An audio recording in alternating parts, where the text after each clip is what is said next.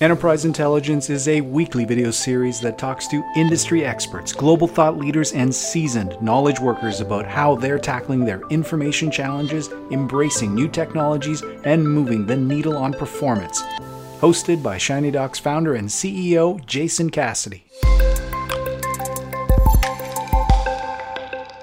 I'm joined today by James Merklinger. He's the president of the ACC Credentialing Institute. Great to talk to you again, Jim. How are you? Hey, good, Jason. Thank you. Yeah, so please tell me about the ACC Data Steward Program. The Data Steward Program is basically a framework for measuring how well law firms protect the sensitive information of their clients. And it's something that was developed specifically by ACC, the Association of Corporate Counsel, at the request of its board of directors. What we found is that companies were not necessarily measuring how well their law firms were protecting the sensitive information of their clients. And the clients are basically our members.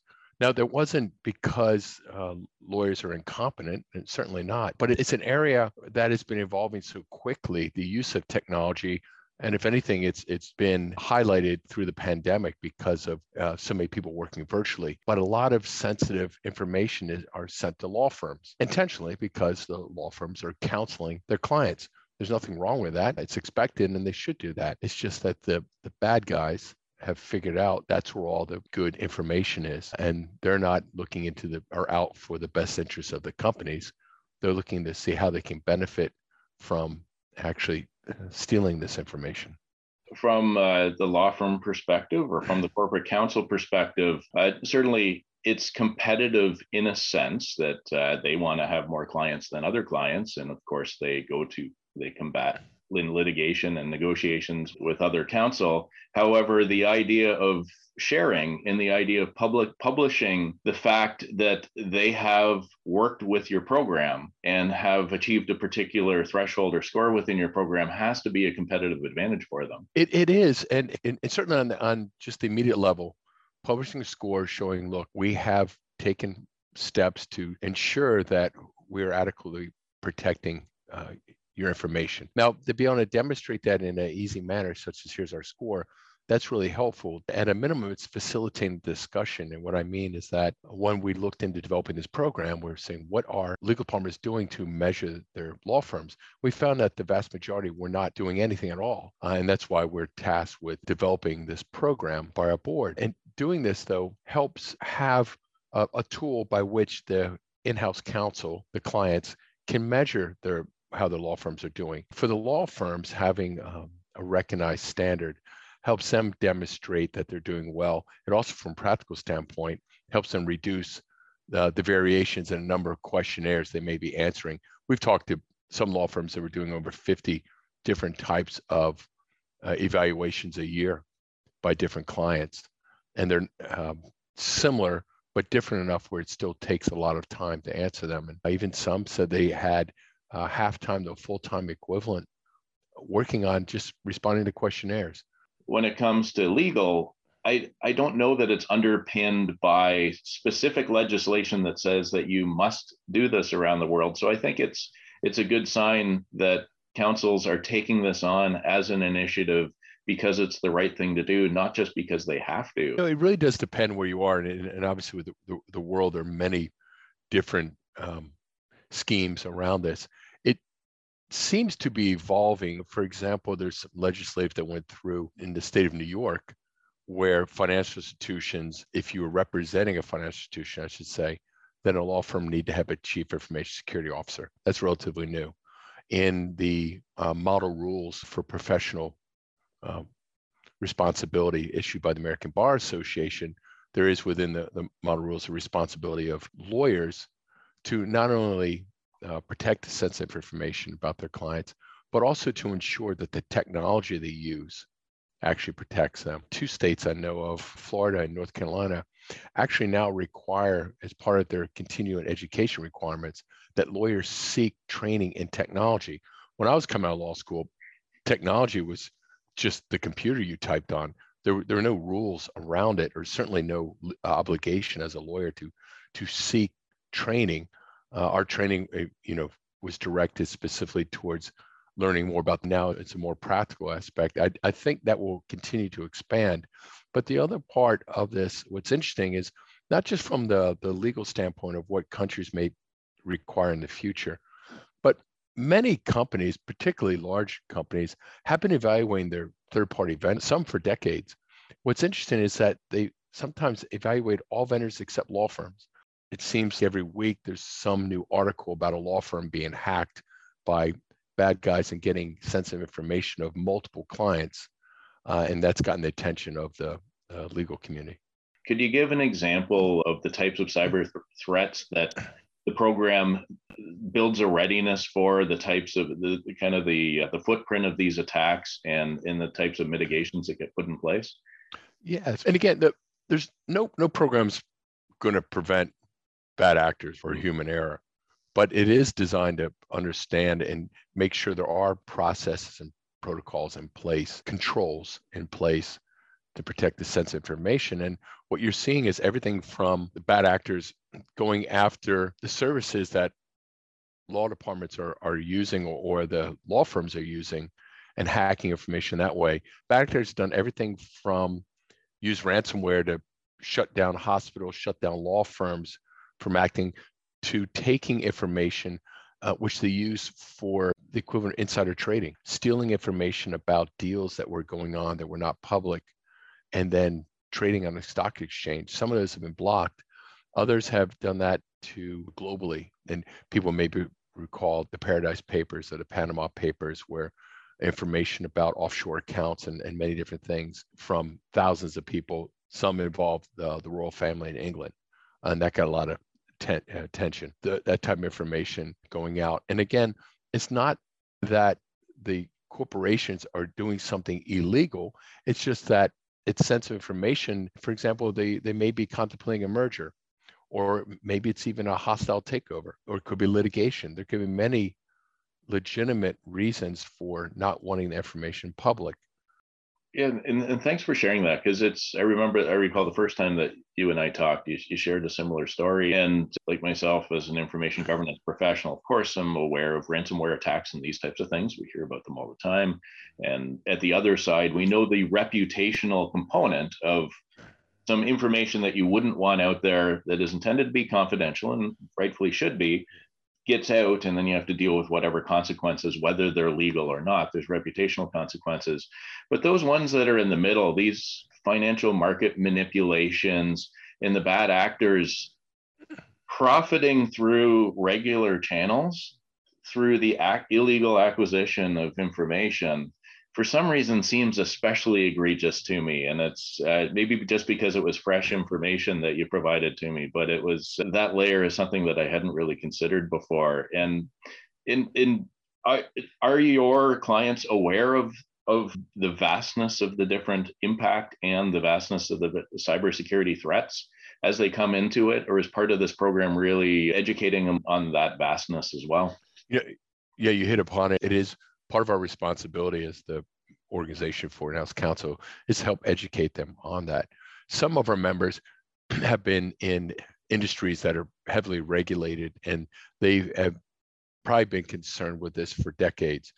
But the idea that you need to be looking at your law firms is relatively new. When we surveyed our members, the first time in 2019, we found 70% did not evaluate their law firms.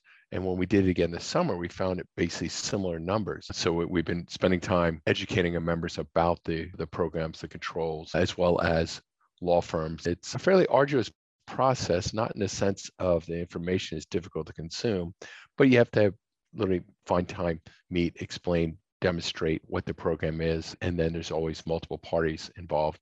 And then again, it's something new that the vast majority of the time they've not previously done. So to implement a new procedure within a corporation is not usually something where they just snap their fingers and do.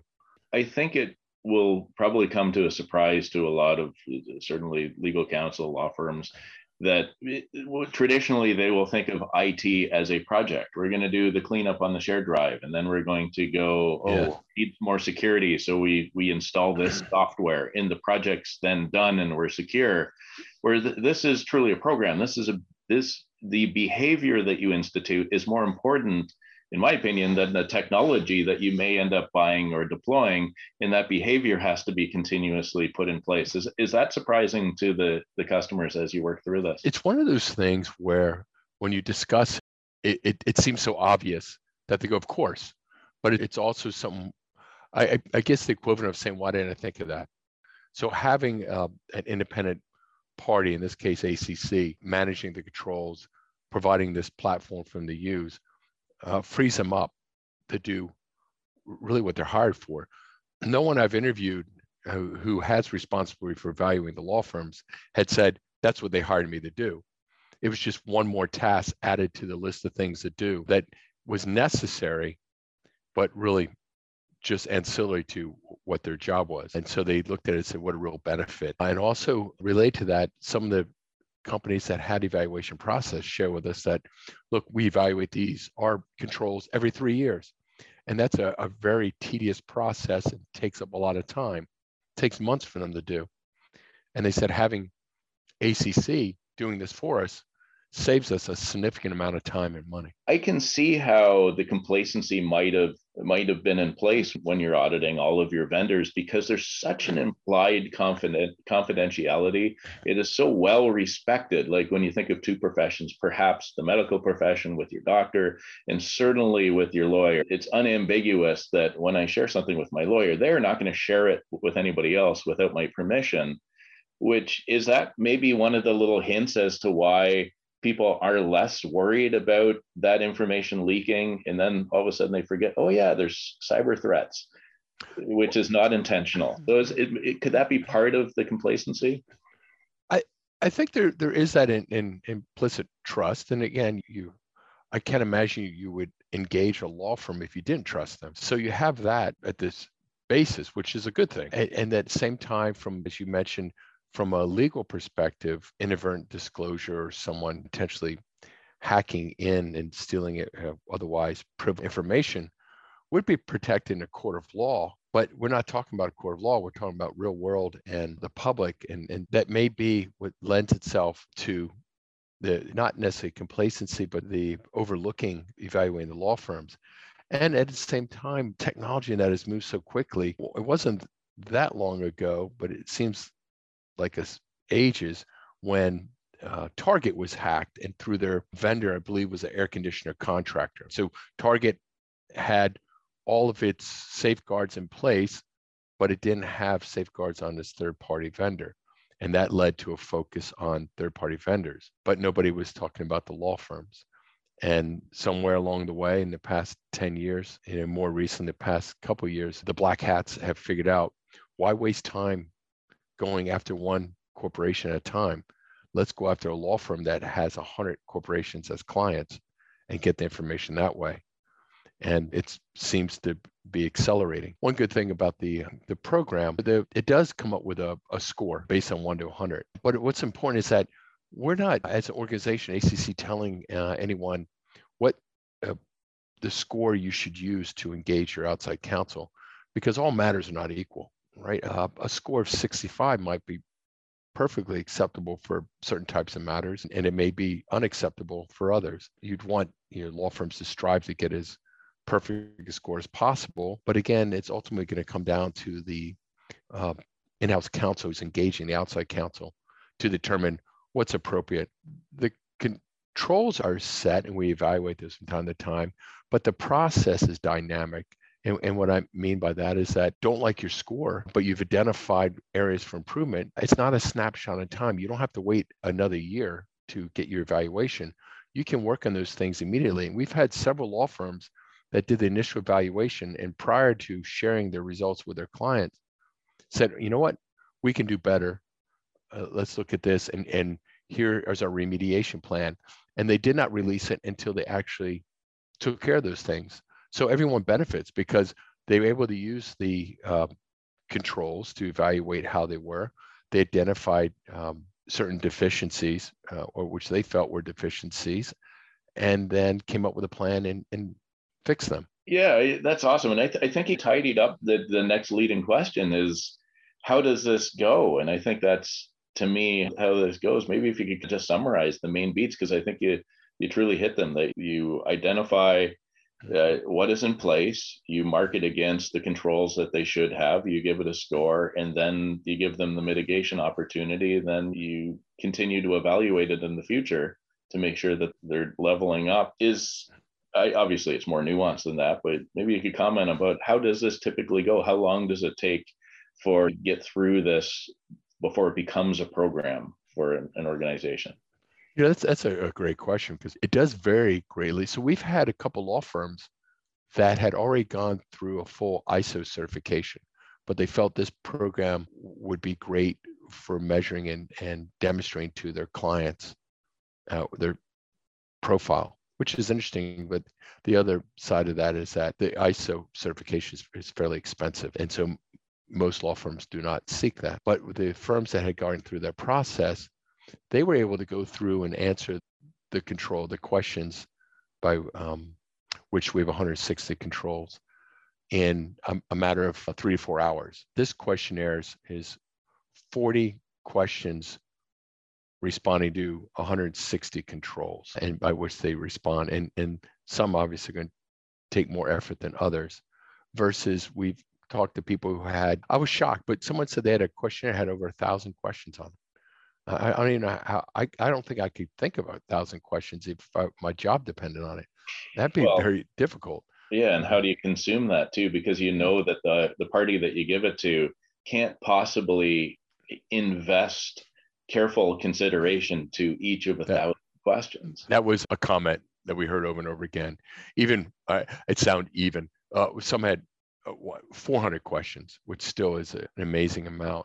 The other part to that related to processing, consuming that information, is that the platform we used to launch this already existed in the sense that it's audit board, it's a compliance portal, it's the number one ranked in the world, and also not only for the companies using it, but also its security measures. And we intentionally chose a platform that was already functioning and had a great SOC 2 report. That was important for us. So it's not ACC storing this information on our servers, but the platform itself is very dynamic. And again, measuring compliance, and now we're using it for measuring the security profiles. It has the ability to generate within a dashboard to look at all the law firms that are on the panel for a particular client. So easy use, easy access. And that's important to this function too. And previously, like when we had talked or met before, you had mentioned pricing. I thought that the pricing of the work that you do was quite reasonable. I'm not going to ask you specifically about the pricing unless you wanted to share. But what I will ask is, what tends to make the program more expensive for people, and what can they do to make the program the most cost effective for themselves? Yeah, so within the program, the way it works is that the law firm subscribes and has a license to this. So they can get a single subscription and just pay a very modest, it's currently $1,495 for the license, and they can share that with a single client. Then we have a cap on price where they can pay basically $10,000 and share it with as many clients as they wish. We're obviously the organization for in-house counsel, and we want to design something that is helpful for the in-house profession, but at the same time recognizing it's much better to have the collaboration and then something that benefits both the in-house profession as well as the law firms. If it's something that was just forced down on them, they may do it because their client's asking them, but again, in the long run, we're better off with having something that works well for all the parties involved. And it gives, when we initially developed this, we had input from law firms and advisory boards. So it wasn't just driven by one side, so to speak, the in-house side. This is awesome, Jim. And before we started recording here, I thank you, because one thing really interesting is I have a lot of conversations that are about information governance in general. And this is a very targeted, specific use case, but it's not niche. This affects all of us. And it is something that's not automatically intuitive. And I feel like the audience is going to think about other areas of their business as well, in addition to their legal counsel, about maybe where they might have information governance. I don't want to say risk, because risk implies it's just insurance or whatever, but opportunities to make their business better. So thanks for joining me today. And please, could you share where people find you and get in touch with the ACC Credentialing Institute? Yeah, thank you. The website, acc.com, has a link to the accdatasteward.com. Either place you can find. I give you both URLs because acc.com is easy to remember, but certainly the name of the program, accdatasteward.com, is also a direct link. And I like the credibility that it's attached directly to the member organization. It's endorsed by the member organization, and it's a program that ultimately helps everybody. So that's cool. And we'll put the URLs up in front of us right now. So thanks a lot, Jim, and happy holidays. It was really great talking to you. Yeah, Jason, thank you for taking the time to interview me. I appreciate that. Like I said, we're just trying to get the word out to as many people as possible. And certainly I hope they'll contact me if they have any questions, or feel free to include my email address. Yeah, we will. Anything. Awesome. Right. Take care, Jim. Great. Thank you.